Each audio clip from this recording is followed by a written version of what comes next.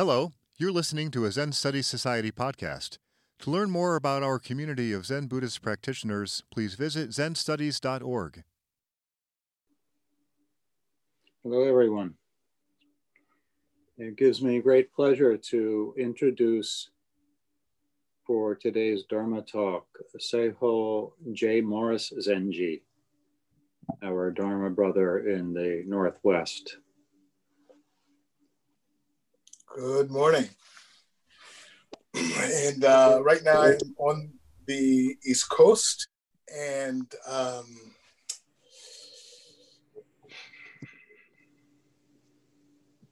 for today's Dharma talk, I'm a person in long-term recovery, so the way we're guided to share is spontaneously. Based on the present moment circumstances that we're in. And so that fits perfectly with this.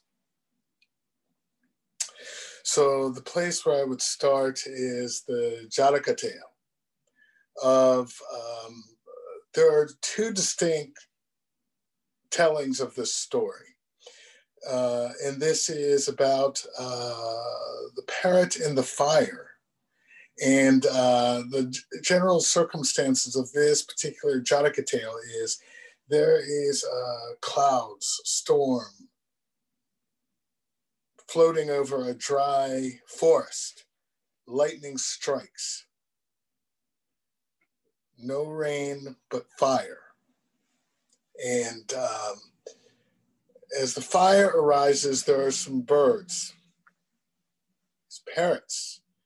And so they take wing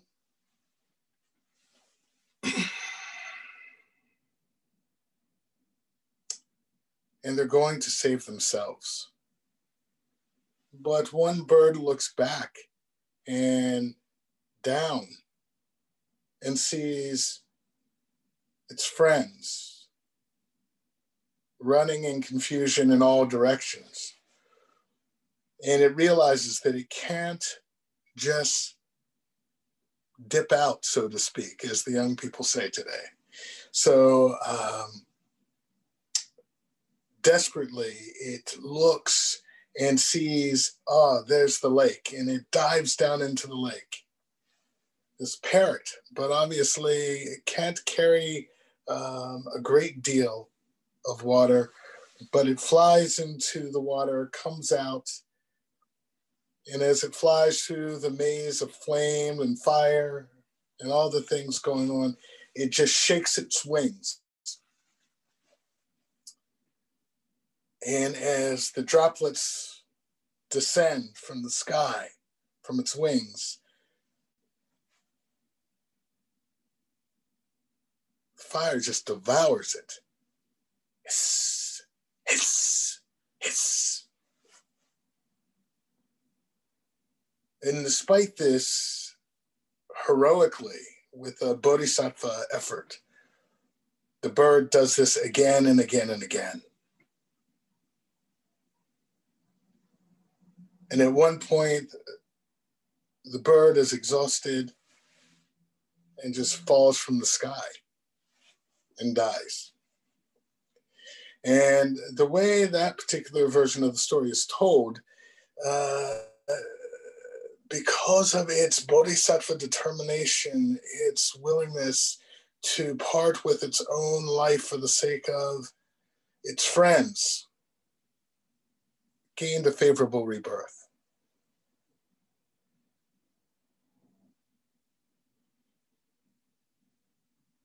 Nothing to save it from the circumstances, but still. The second telling of the story, it's a gray parrot. Same circumstances, same lightning, same fire, flame, turmoil. But in this particular telling, above in the clouds are the gods. And they're just looking down at this bird and they're just thinking how absolutely ridiculous. And so the gods are laughing, not caring, except for one. And he's like,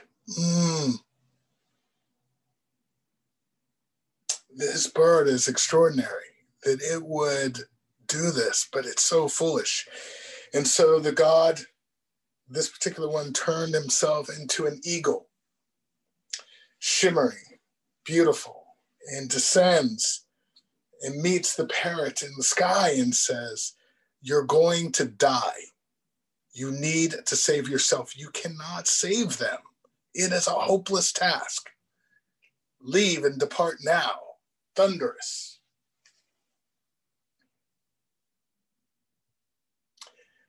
The parrot replied to the eagle, "I didn't ask for your advice," and continued.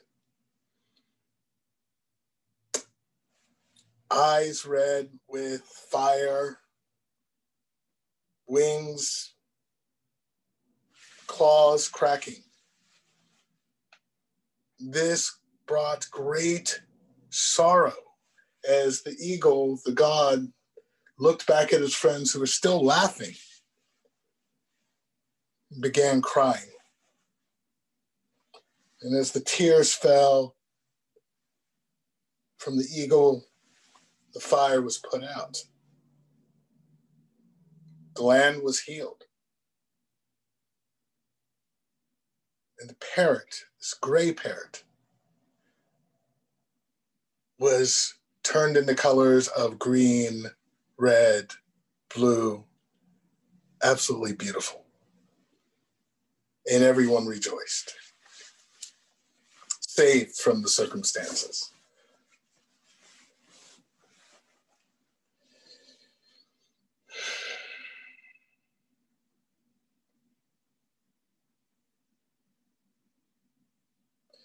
That story is now.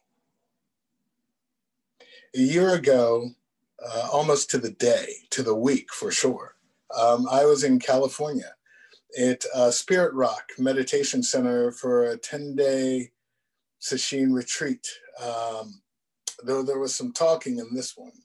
And this was known as the Gathering 2. So it was the teachers, scholars of African American descent, and it was 70 of us practicing, talking.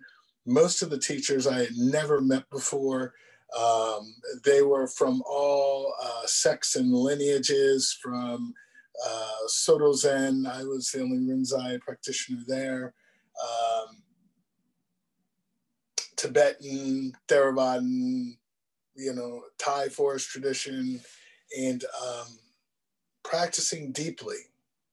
And it was quite moving.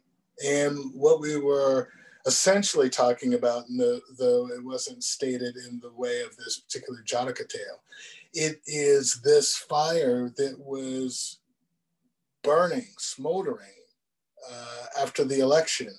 We all kind of knew what could happen in this particular circumstance. And if anyone is of a particular political leaning, I mean no disrespect, but as a member of the lowest rung caste in our society, we were pretty sure how this was going to go.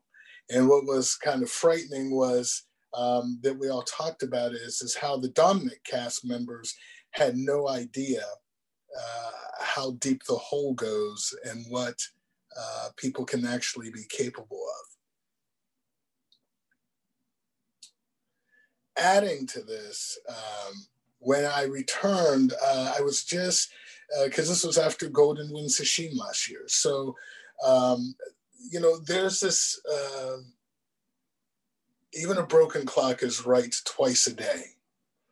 And there is a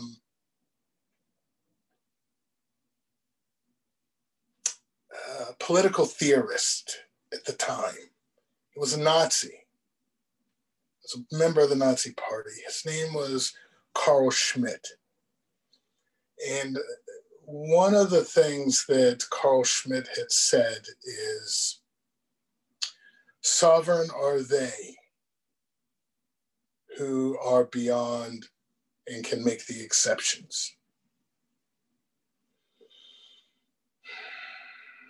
when you're in power, there's a profound responsibility. And how do we lead? With care, compassion, and love, or dominance, control, poverty mind? So when I returned to the East Coast and returned to DBZ, Shinge Roshi happened to be there. And in this dimly lit room, we talked. And I asked for an exception.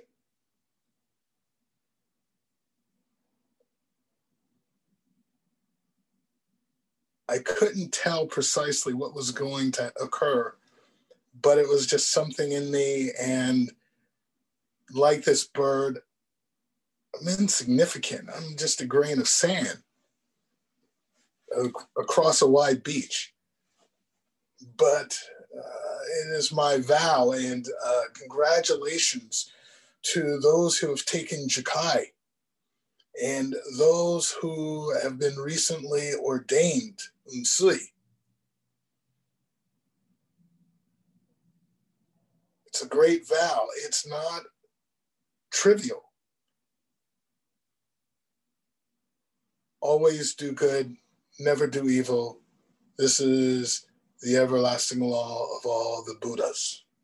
This Kesa, these Raksus, they're a commitment, and Mandala Day is perfect. I had no idea. It wasn't in my mind, but, endless dimension, universal Sangha relation. That Dai Bosatsu, Oenji, Shoboji, society, we're all one people. We're all on the same planet. And we need each other. When I first came to DBZ many, many, many years ago,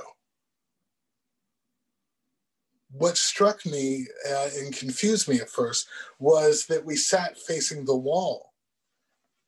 And I said, I've read some books.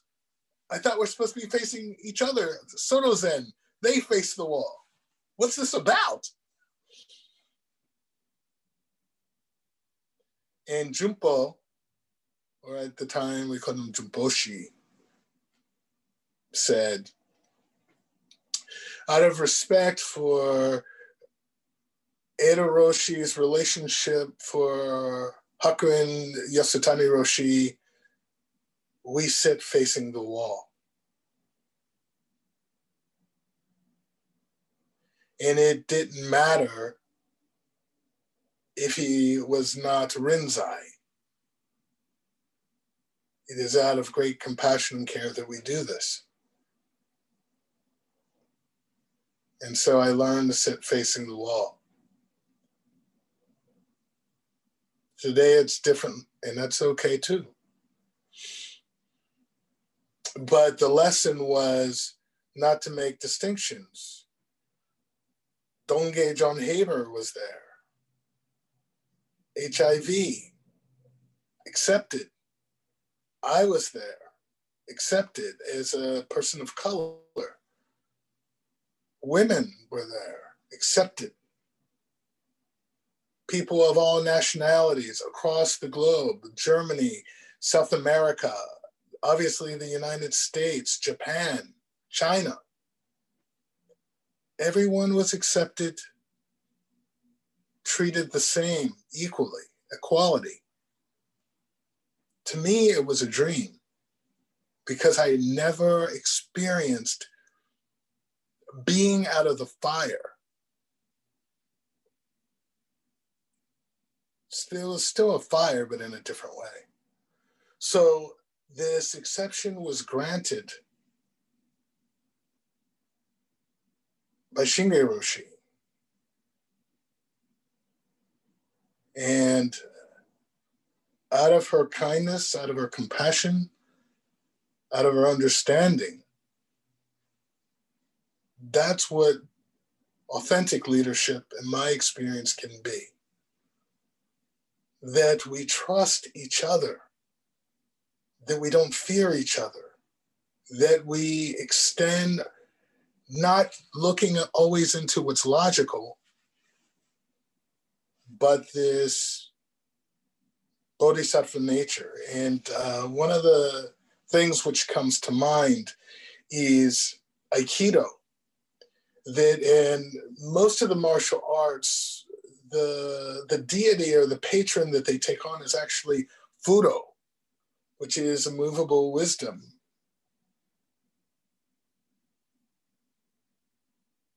But the founder of Aikido, Morihei,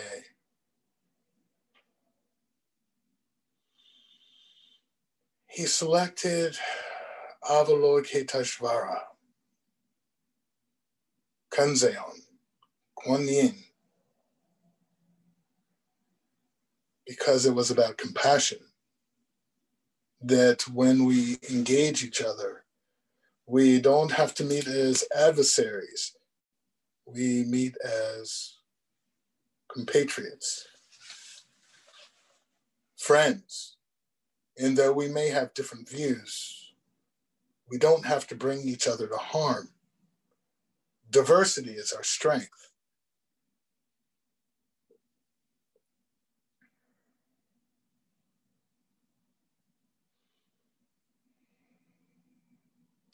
So the cast and the color is obvious. There's that wall of flame. There's also the wall of flame of the environment. And there's also the flame of, still in this society so sick, misogyny, patriarchy. It's a problem. And so yesterday, not far from Washington, D.C., so I went.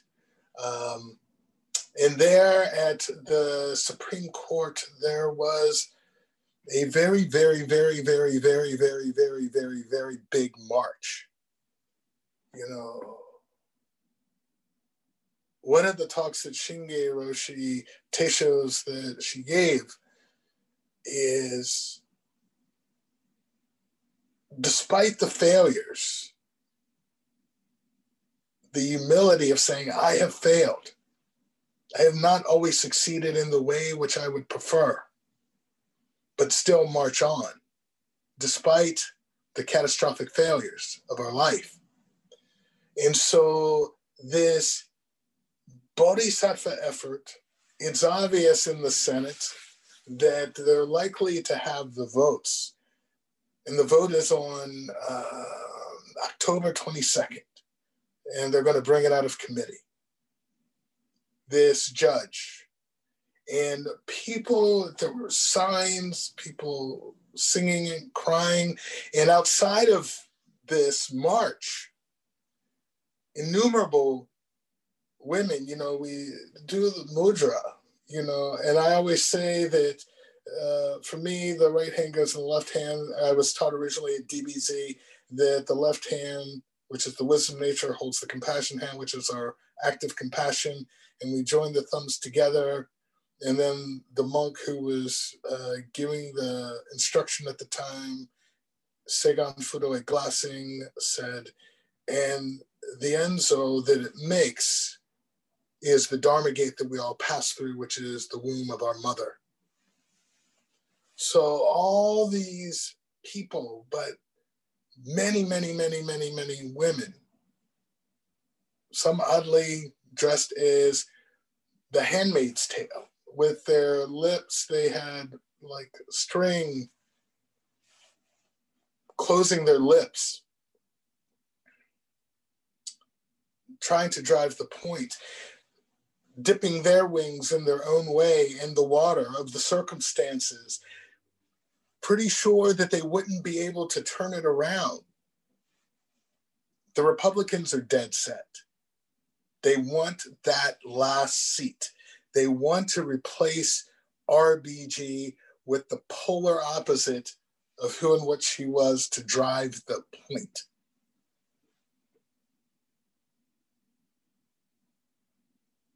Sovereign are they who declare and determine the exceptions.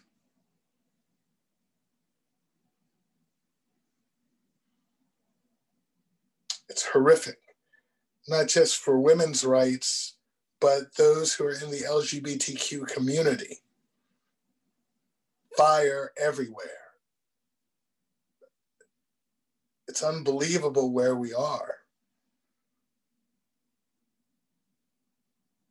I was foolish and immature. I always thought that we were on a better path and that somehow, some way, the nature of America, that the system would somehow be self-protecting. I was 100% wrong.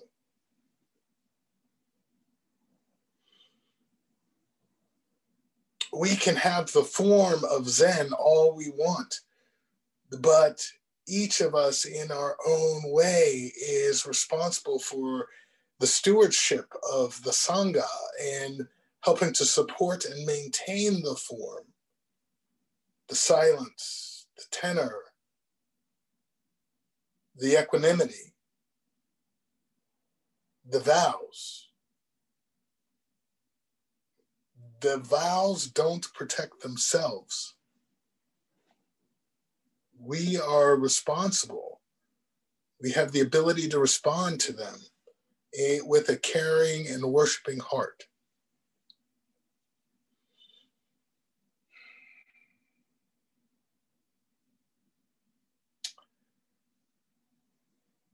On September 22nd, I was reading a story. There's a man, John Wendell Williams is his name. And he was 71 years old and he had cancer. He was dying. Shimmering bird wings. His vow, always do good, never do evil. That is the everlasting law of all the Buddhas. His vow was to make it far enough that he could cast a vote. His last vote.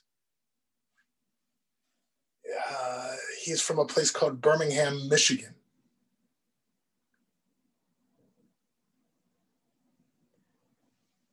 Surprisingly, because he didn't think it was going to make it to November 3rd, there was early voting. And so this 71-year-old prostate cancer person, extraordinarily weak, his son and daughter-in-law help him into the car. They go to the voting location. His son wants to help him to walk the vote to the box. And he said, no,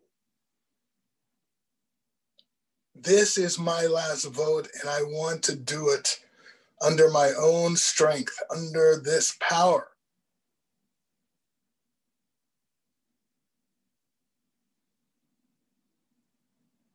Reverence and awe.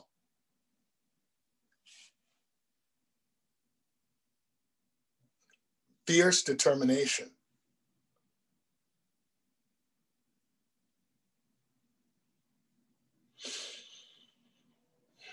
He cast his vote and put it in the box.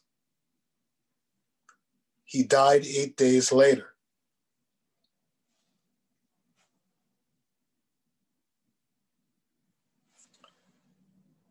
Bodhisattva determination. Sometimes, but there's an ugly man-made reality behind it. The man-made ugliness behind it, despite casting his vote under his own power and putting his vote in the box. Because he died, his son was informed, your father's vote will not count. He died. The son argued, but he did it when he was alive. Sorry. His vote for Joseph Biden will not count. And anyone else who is also on that ballot that he voted for. No exception. For me, it's horrific. You mean the only time that we matter is when we're alive? What about karma? No knowing.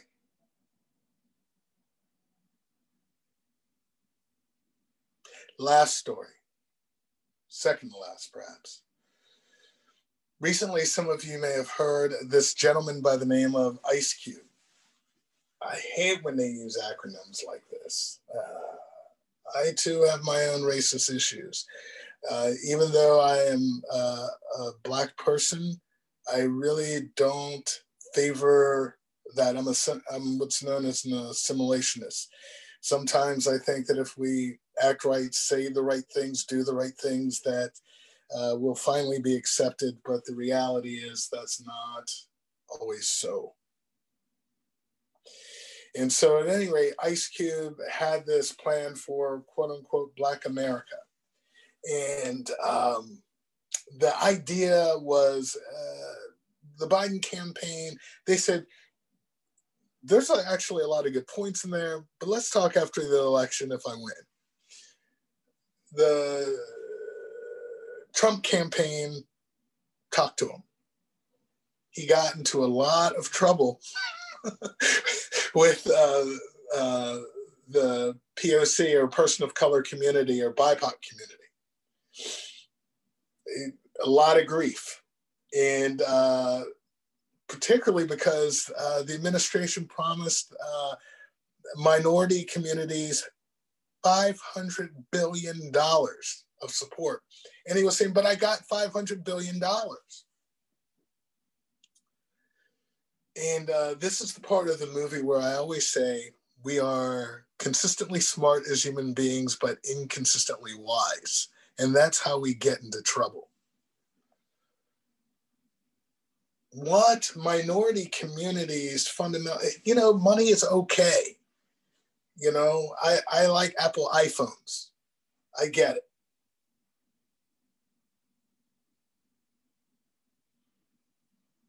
But money is not the point.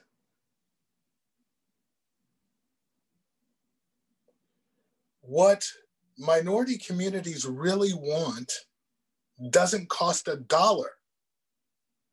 It's just to be treated equitably and with equality. That's the endless dimension universal Sangha relation. That is the heart, for me personally, of the Bodhisattva vow.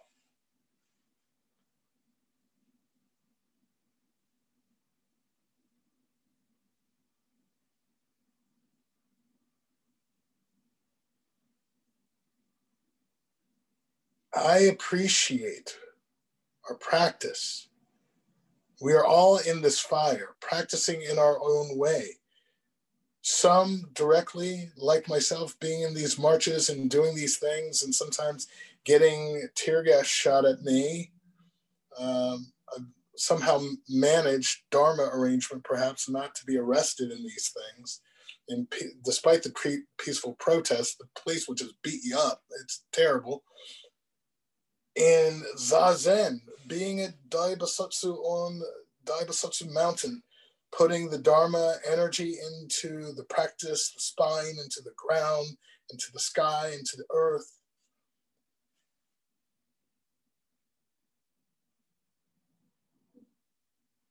We have so many fires.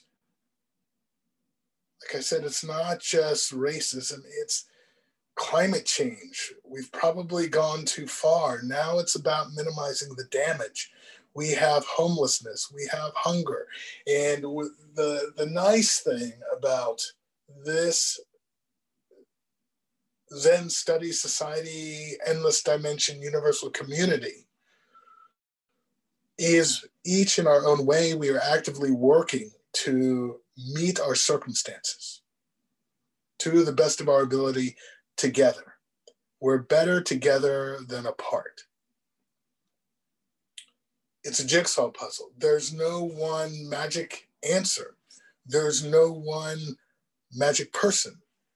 And for me, there is no God that's going to drop out of a sky on golden eagle's wings to save us. But the Dharma, this mysterious power, is, in my experience, a part of us.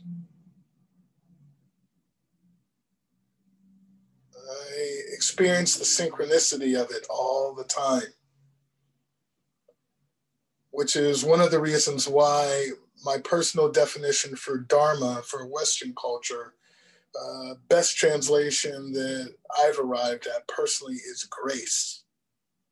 Dharma is grace.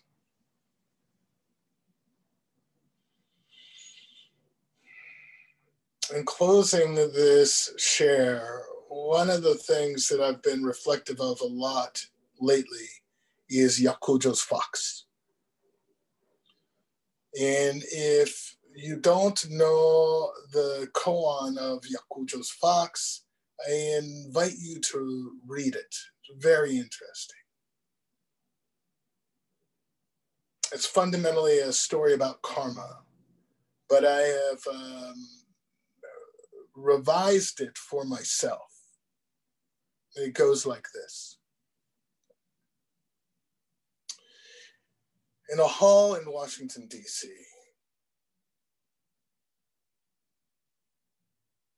John Lewis, the civil rights activist, week after week, gives talks to young activists. Each time he's giving this talk, there's a white person sitting at the back of the room with the young activists. Eventually, one day, he stays behind. John Lewis approaches him and says, "What are you doing here? I see you all the time. But you never ask any questions, and you just, when the others leave, you leave. What's gotten you to stick and stay today?" And he said, "I was born to great wealth and power in my family, but I never really subscribed to this whole caste system, racism thing. So I've done everything that I can to be a really good white ally. But one day, a young activist asked me, because of all your sacrifice and all the things that you've done to help POC communities, the women's movement, women's rights, are you free of the causes and conditions of your privilege? Have you joined us on the bottom rung?" And he replied, "Yes, I made the ultimate sacrifice to put my skin in the game." And instantly he was shunned by everybody. Cancel culture. He was done.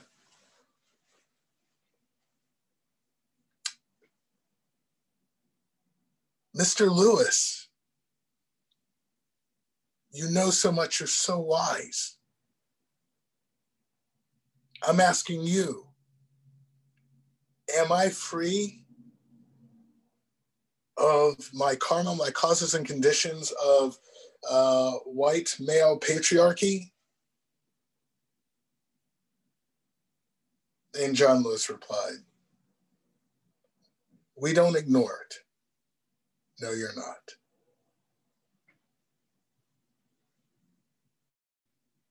But it's still our responsibility to heal this generational madness.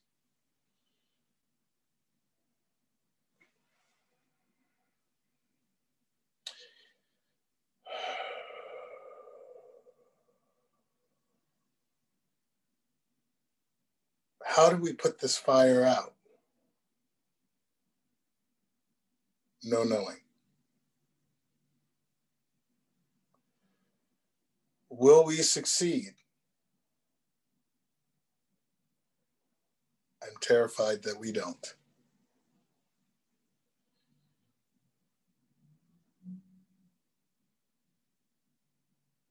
If this continues in the way that it does, what will this mean?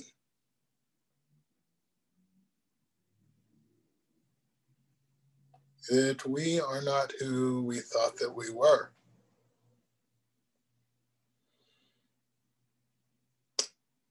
I look at the children of Rudy Giuliani and Kellyanne Conway. They're children, daughters, women, standing up to their fathers, speaking truth, and mothers to the best of their ability, trying to really head everything off at the pass, who is going to potentially further the chaos.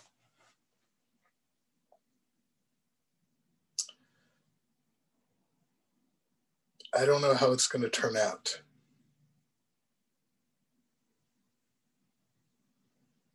But I won't stop practicing. I won't stop marching on, despite all the failures, my personal failures. We just keep going because that's the Bodhisattva vow. And as I always like to say, progress rather than perfection, because I've never met a happy perfectionist.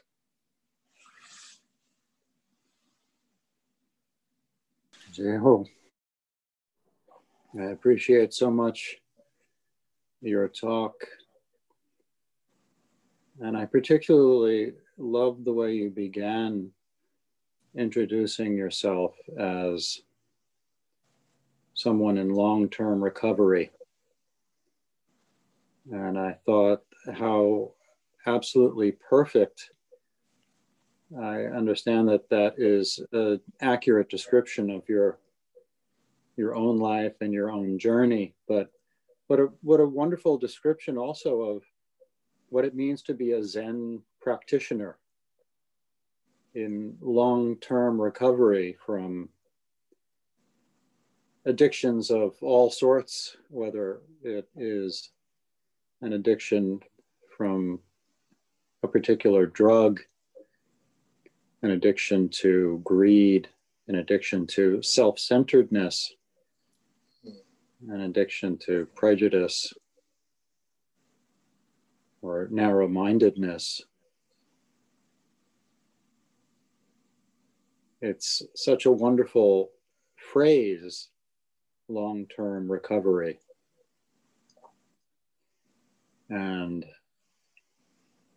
I think we can all appreciate the journey that you've taken and the journey that each of us are on in this long-term recovery.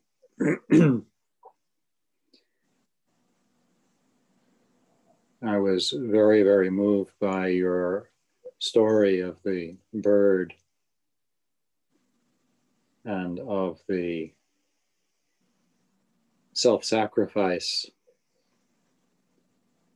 and the effect that it had on the gods, and how just one god saw this sacrifice and swooped down and offered some unwanted advice.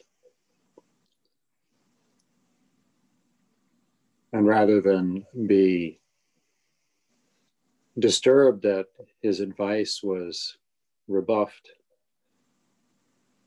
wept and in the weeping healed everyone. What a wonderful story, and what a hopeful metaphor for our current situation. So thank you. Thank you very much. This has been a Zen Study Society podcast. If you found it to be of interest, please consider making a donation by visiting zenstudies.org/donate. Thank you for listening.